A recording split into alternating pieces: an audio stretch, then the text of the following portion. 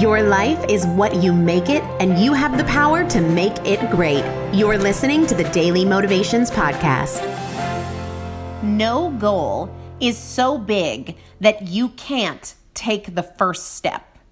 Don't fall into a trap of paralyzing yourself by the magnitude of the journey. When you feel overwhelmed, when you feel like the journey is long and there's so much work ahead, break it down and ask yourself, just what's the next step from where I am now? Is there a step I can take? What would be one small thing I could do? Whether it's an idea you want to execute or a goal you want to achieve or a habit you want to break, there is always a first step.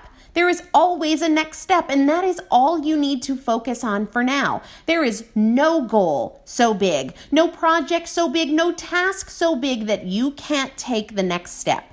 Use the feelings of frustration or overwhelm to remind you to ask that question. What's just the next step? And then take it. Today's daily motivation is brought to you by Primal Potential, helping you master fat loss naturally. To learn more, visit primalpotential.com.